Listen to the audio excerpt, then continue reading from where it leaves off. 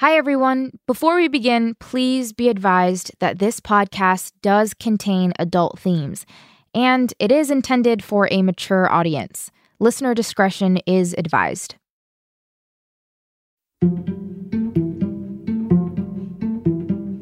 There's this intersection in the heart of downtown DC that I've been to so many times. It's close to high-end hotels and my favorite restaurant called Busboys and Poets, where I'm always at brunch. I've walked up and down these streets for years, but today I'm seeing these streets through completely new eyes, through the eyes of Leah Monares. I'd come here occasionally, and during that time, a lot of these buildings were not here. A lot of this is built up in the last 10 years. It's been super gentrified. Yeah. But at the time, it was a little more rundown, a little more quiet, and a lot of the girls would come here and do work. It's this newly gentrified part of town, and to be honest, most people would never think this was a hotspot for sex work. As Leah and I walk down the sidewalk, I look at all of the new high-rise buildings under construction. People wander in and out of dozens of new restaurants that keep popping up in the past few years.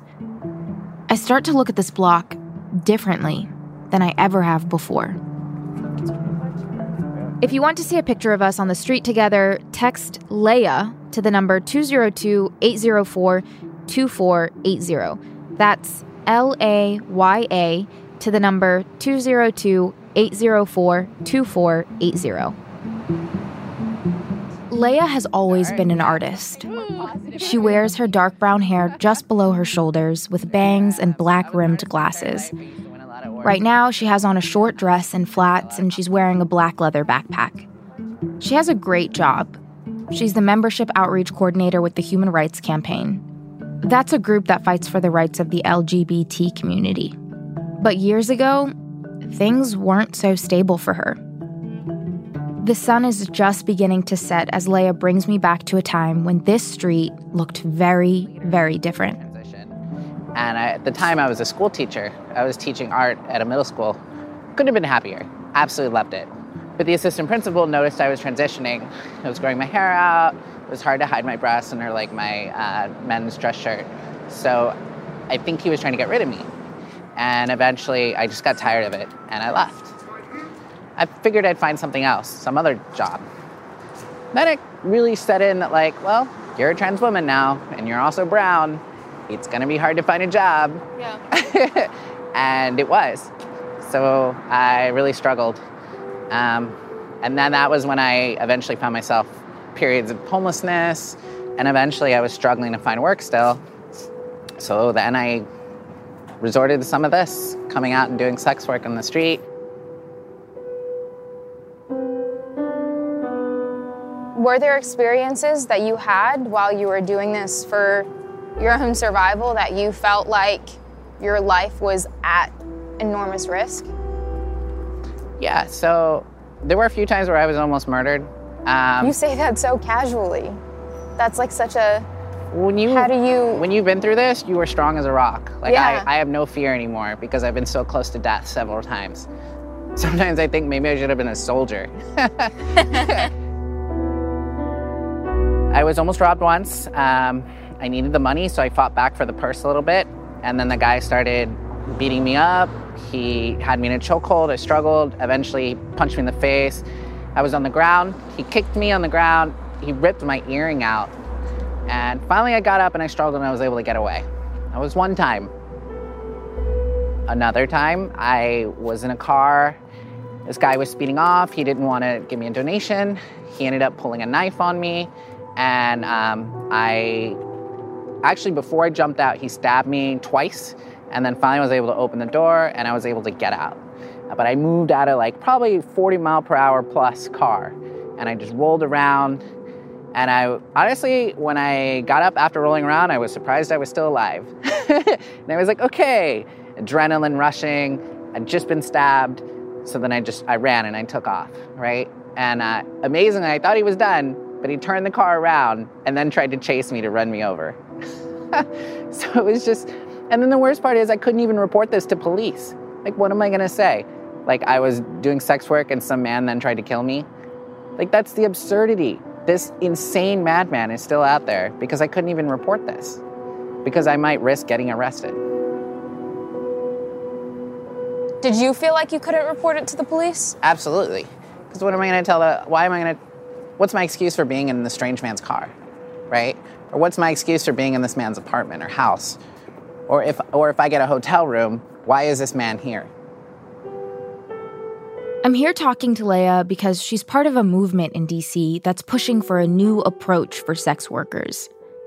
And that movement has one big message. The fact that sex work is a crime right now isn't helping anyone. So what they want is to remove all criminal penalties for sex work in the district. Yeah, if it had been decriminalized, I wouldn't have been arrested the first time, which would have helped me get a lot of jobs. Particularly when I had a degree, there were a lot of teaching jobs that the door is shut on that I can't re-enter. So you can't teach? There's certain jobs I can't teach in because of a solicitation charge that will block you out of a lot of doors. So there's that. And then also just jobs in general, I mean, like, because here's the cycle. It's like, if you arrest a sex worker, she's going to have a charge on her record. So then when she goes to apply for another job, it's harder to get that job. Well, she's just going to come back out here to get money because she needs to survive. Like, it's this ridiculous cycle. I know that you may have repeated that story several times. So, like, to you, like, you've kind of accepted it and you were laughing at it. But I was, like, holding back tears because I can't, like, imagine being in that situation. I'm so sorry that ever happened to you. Yeah, I mean, I laugh about it because I have to create this barrier. Of course, yeah. But, like, the truth is, it was completely terrifying. Like, I don't wish that upon any human being ever. But, it happens. And it happens. Any one of these girls, if I can do anything to help a young trans person or other sex worker, cis woman, to not have that happen to them, I will do it. I don't care what the cost is, because I don't want that to ever happen to another human being again. I'm not a piece of trash. I'm a human being, and I don't deserve to be treated that way. I'm breaking down a little. You're absolutely people don't right. deserve that. No one does.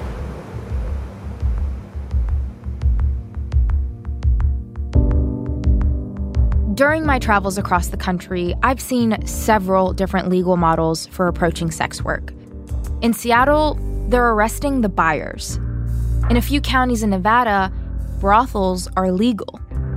But everywhere else in this country, sex work is still a crime. Leah is part of a fight going on right here in my own backyard. That fight is for a bill that would totally decriminalize all aspects of sex work. What would that actually look like? That's what I want to find out. I'm Noura Tagouri. This is Sold in America. My biggest concern is I'm homeless and I want a fucking place to stay and I want to be able to eat. But nobody listens to us when we say that. These sex workers that are doing things illegally have all these excuses. It's bullshit. Trust me, it's bullshit. Because sex work is criminalized, the rules are sort of made up and nobody's looking out for sex workers or people trading sex. Learning to see the act of buying sex in and of itself as an act of exploitation. It's not just wrong because it causes trafficking. It's just wrong. It's non-consensual sex. When you're out here and you're poor, you're cold, you're alone, your family probably doesn't want you, and the cops are trying to arrest you, and these people are trying to kill you, you feel unhuman.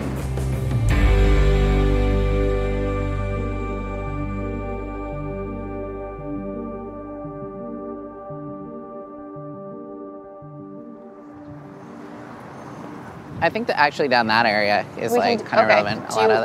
Is the we can light cross and go backwards down. Leah is showing me the same street corners where she used to stand while she did sex work. Her story, it sounds like a lot of the other ones I've heard. She says she's had to endure some pretty horrific stuff. But Leah never had a pimp. She never had a trafficker. She wasn't forced by another person to do this. Instead, she says she was forced to do sex work because of her circumstances. And the worst part was, it wasn't like, I didn't do drugs. I didn't like drink. You know, I did everything I was supposed to do. I like went to college. I was religious. I like respected my family. But no, it didn't matter. Once all these things started happening, just because I was trans, it was like it all crumbled. And I was kind of living as a woman privately, just among at home and my friends. But I was ready to just like tell my family and just live openly so I could finally just be happy. So I finally called my dad and I told him. He was very upset with me. He didn't want me to go home anymore, didn't want me to help me at all anymore. He didn't end up talking to me for like 5 years. So I wasn't allowed home for like Christmas. I wasn't allowed home for, like, I didn't even get a call on my birthday. Just nothing, just completely shut out. I think Christmas was the hardest. Like Christmas and my birthday. Even my dad's birthday, honestly. I just missed, like, I like my dad, right? And I was really sad that he didn't want to be a part of my life. He was like one of my best friends. Leah felt like she had no other choice. She was shut out from her family, from her job. She truly felt like her only option was sex work. And that's the case for a lot of trans women, especially trans women of color. Now, a lot of people will call that survival sex work done purely to survive. And while Leah clearly had to deal with some dangerous buyers, she doesn't necessarily think violent clients are the only thing that makes sex work dangerous. To her, it would have been a lot safer if she could have just reported those violent buyers to the police without fearing arrest herself. It's just ridiculous that on top of all these other things, you have to deal with police. So when you're out here and you're poor, you're cold, you're alone, your family probably doesn't want you, and the cops are trying to arrest you, and these people are trying to kill you, you feel unhuman. It's completely dehumanizing, and like in the process, some people, like, there is some excitement to it sometimes, but like, you don't want to be out here. It's dangerous. There's all these, most of these girls would much rather be employed and like just work a 9 to 5, and like, would be much nicer for them. But that's not where society has led them. We've failed them, and they failed me. That's why she's working to change the laws in D.C.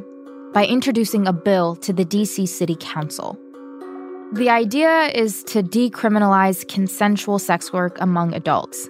It basically means that it won't be illegal to buy or sell sex anymore. So let me just clarify something.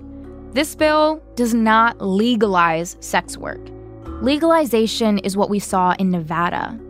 Legalization means the state has introduced legal requirements to regulate sex work in certain counties. And under legalization, people who want to do sex work have to register with the government. They have to get a license, they have to get regular health checks, basically any requirement the government thinks is necessary. So the difference here is decriminalization doesn't have any of those requirements. It just gets rid of criminal penalties for sex work. It basically takes law enforcement out of the process entirely. People call this movement Decrim for short, and I just really want to know a lot more about it.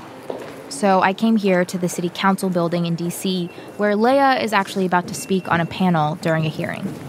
I have no idea where I'm going. Leah is sitting up front with 3 other activists getting ready to talk. The room is really small, but it's getting really packed in here. I kind of think people in D.C. might have as many questions about this bill as I do. Hi, everyone, and welcome to our briefing on the criminalization of commercial sex here in the District of Columbia. My name is Allison Gill, and I'll be the moderator for today. Today's statutes criminalizing sex work in the district date back to 1910 and 1935. Meaning that the district has been using criminalization as the primary approach to address these issues for more than 100 years, and likely longer. As our speakers will tell you, we don't believe this approach has worked to the benefit of either sex workers or the broader community. My name is Leah Munares. I'm 34 years old, and I've lived in the District of Columbia for over 17 years. I want to make that clear that not all sex workers do sex work out of desperation, and some choose the profession. But I felt that, for me, I had no other choice. Leah starts telling some of the stories about her life, the ones that she told us earlier, and it's clear that people in the room are shocked. We have a few minutes to take questions, and I'd love to facilitate some questions for the panel. So we'll start in the back, please. Go ahead. Hi, I'll stand up. This woman who's been sitting near me stands up. She's blonde, has on all white, and some flip-flops. She says she works in the office of one of the council members. I'm the Constituent Services Director for Ward 5, for Councilmember McDuffie. Our ward has a big problem with prostitution. Our office gets a lot of calls and emails from the residents because the prostitutes are on their street. They leave the hypodermic needles in the tree boxes where their kids get out of the car. They leave condoms in the alley. The kids see the prostitutes pulling up their clothing as they get out of the car. One of my questions I was going to ask for you is, what is your solution to these complaints that these constituents are calling us about? Because they have a right to their privacy in their home and wanting to make sure their children aren't seeing this activity. So a lot of the locations where workers tend to go are just mostly based on like where police have pushed them. Oftentimes they don't really choose these spots. They would much prefer to rather be in different places. Well, if it was decriminalized, that wouldn't even be like an issue. They could go to a completely different area where there would be less people, there would be less traffic. A lot of times they're pushed out of certain areas because the police officers don't want them there because it's criminal, right? But if it's decriminalized, they could go to different places and they wouldn't have to be in those communities. Another thing to consider is that if things are decriminalized, there is probably a young sex worker who may go to that area now. If she is picked up and she is incarcerated, she will now be there for the next 15 years. So in thinking, well, Why is that? Because she will have a record and it will be incredibly difficult for her to find a job, and she is suddenly locked in that cycle. Now, she could find a way out. I found a way out. But that's not always the case. Many of them are just stuck in that cycle. So you're ensuring that they will be there for the next 15 years. The woman doesn't sit down. She launches right into the next question. You spoke about a lot of danger, right? Why would we decriminalize a profession that has such danger like that? And why go back to it as opposed to go through social services to get out of that, right? That's going to be a common question that people are going to ask. So when you're doing something that's illegal, it becomes difficult to report it, right? So if let's say I'm an attorney and I go to someone's house and we do a deal, we make a transaction, we do some work together, if that person randomly assaults me, I can then report it to the police because the transaction we're doing is not illegal. Well, no, I get that. I mean, so if you're doing sex work, if it was decriminalized, you could report it. So consequently, if you decriminalize sex work, people will be less likely to commit acts of violence because they know they are more likely to be persecuted. And so that will reduce crime within sex work. If a man knows that he could potentially go to jail for assaulting me or pulling a knife on me, he's less likely to do it. But if he knows I'm not even probably going to report this, he knows he's more likely to get away with murder.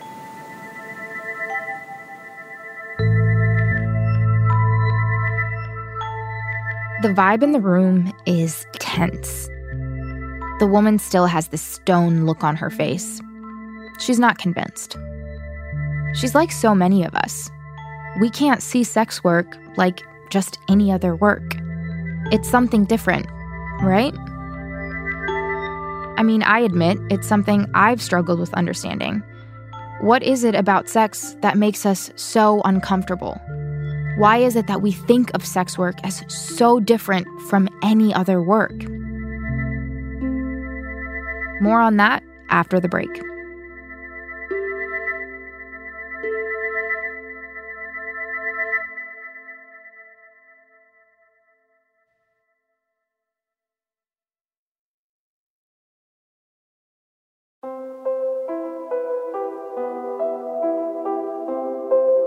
If your head is spinning a little bit from all of this talk about decriminalization and legalization and what means what, and there's just too many terms and too many concepts, trust me, you're not the only one. my head has been spinning too.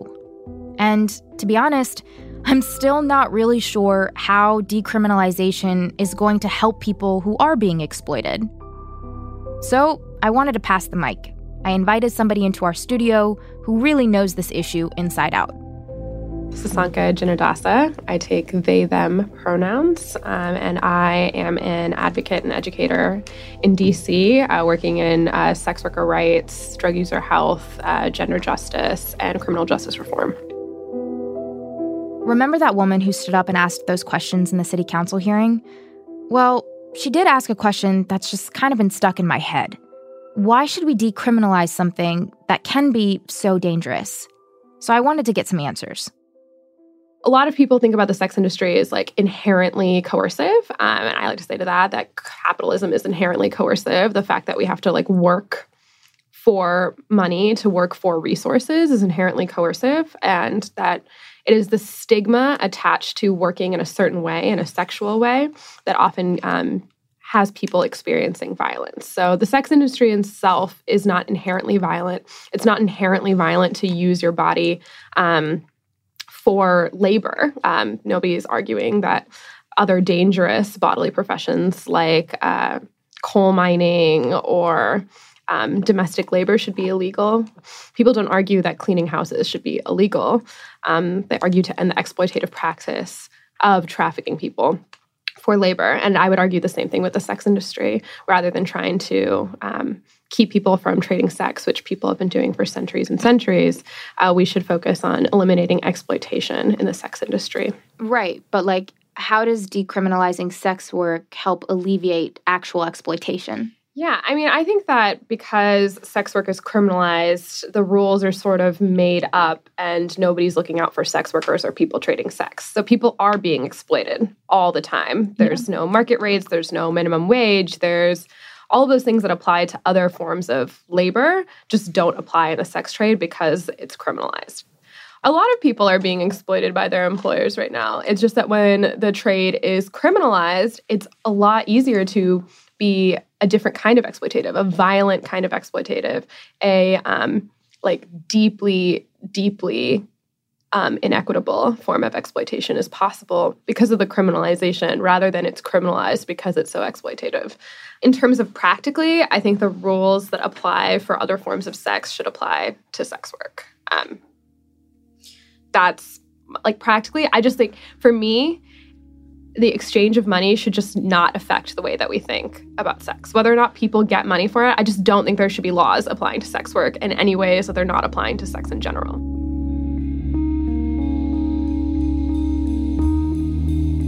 Sasanka and some of the people in D.C. are trying to change the narrative on how we think about sex work. They're saying, let's take the crime out of sex work and let people get on with making a living.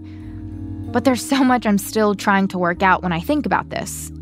This whole journey has provoked endless conversations between me and my producers, Eric and Kate. And all of our ideas have been challenged time and time again. And when I think about this podcast in particular, I just want to constantly make sure that I'm not stigmatizing sex work any more than it already is. I know what it's like to be misrepresented in media, and I don't want to do that to anybody who's involved in this community. The arguments for decrim are forcing me to think in totally new ways because I'm gaining totally new perspective. Something about the harm and danger in sex work just seemed different to me. And that's the whole reason I started on this journey in the first place. Maybe sex work isn't so different. I know this can be a lot to digest, trust me. And I want to hear how you're processing all of this. So I would love for you to record all of your thoughts in a voice memo on your phone and then text it to us at 202-804-2480. I really want to hear how you all are reacting to this debate. How do you view sex work? I could really see how this law could drastically change things for people doing sex work in D.C. I think about Leia when she was on the street because she felt like she had no other choice. And there are so many other people like her out there right now, whether in D.C. or in your own neighborhood. She testified a lot. Here they are. It's a packed room, and people are pretty excited. You can tell that this is a really big deal. Okay, everybody, we're going to get started. Good morning. I'm at a news conference where activists are, for the first time ever, publicly introducing the decrim bill. Leah is here. She goes up to the front of the room and stands at a podium that's wrapped in a banner that says, "Be nice to sex workers," with a big pink smiley face. Our goal should be to stop violence, not criminalize those who are working to survive. Sex workers are active members of the DC community too. And it's time we respect them with dignity, like we do the rest of the community. We're all human beings. Thank you.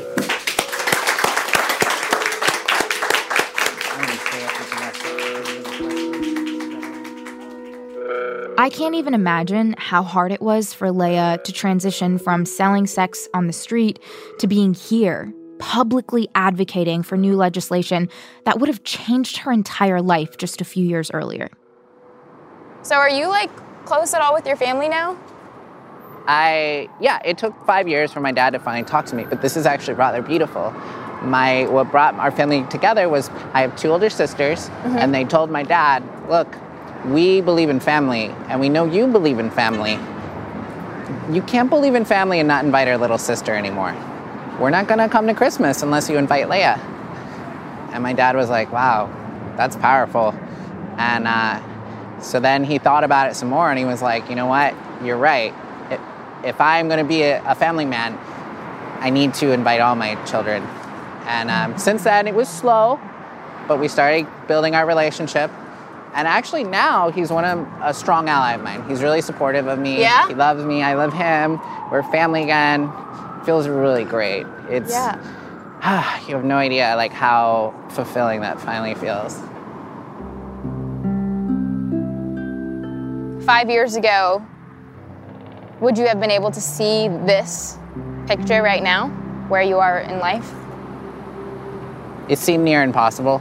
It didn't seem like my life was going there. I definitely thought I was either going to be in jail or dead somewhere. I also had a lot of friends help me who came through in some of my darkest times. But no, this is great. I would never have imagined that I'm steadily employed. I have a great employer. I have a lot of good friends. My family loves me. I'm surviving fine. So yeah, I definitely did not think I would be where I am, but I got there.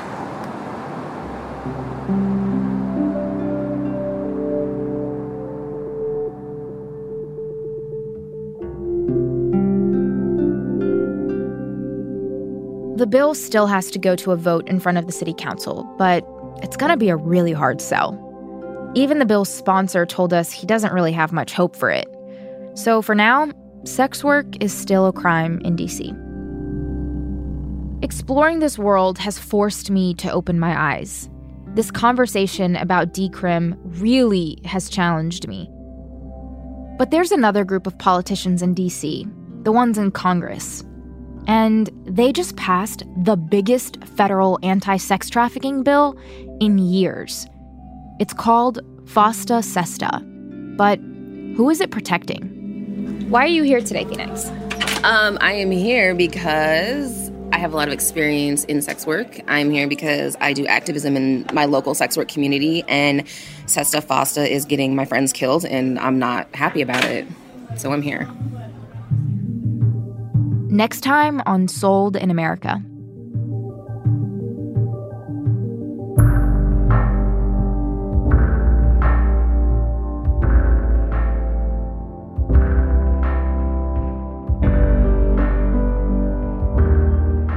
Sold in America is reported and produced by me, Noor Tagouri, with Eric Krupke, Kate Grumke, and Kevin Clancy.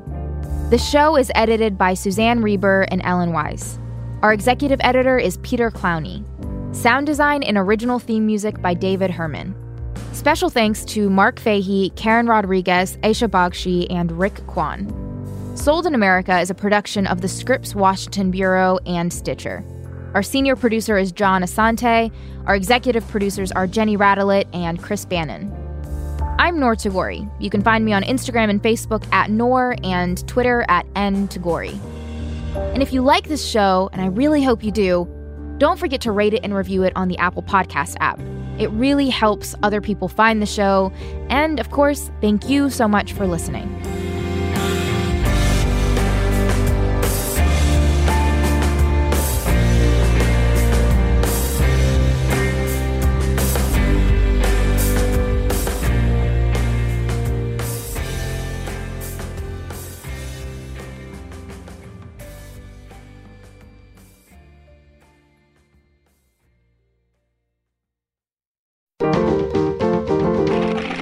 Stitcher. You can think of household name episodes as lifelines when you're stuck in a boring conversation. Need to change the subject? Tell them the secrets behind Victoria's Secret, or how a single lie turned KFC into a Japanese Christmas tradition. It was a lie, but I still regret that. Did you know Panera opened cafes where customers could pay whatever they wanted? That before it was a hippie car, the VW Beetle was created by Nazis. Hitler built a city for the Beetle? Like the hippie Beetle? You can talk about how LaCroix, Crocs, Carhartt, and Canada Goose all became surprisingly cool.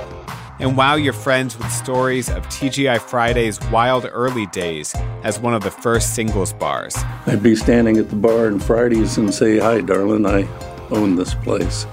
It seemed to work. I'm Dan Bobkoff, and I host Household Name from Business Insider and Stitcher. We make this show so you have something to talk about. Subscribe to Household Name for surprising stories about famous brands.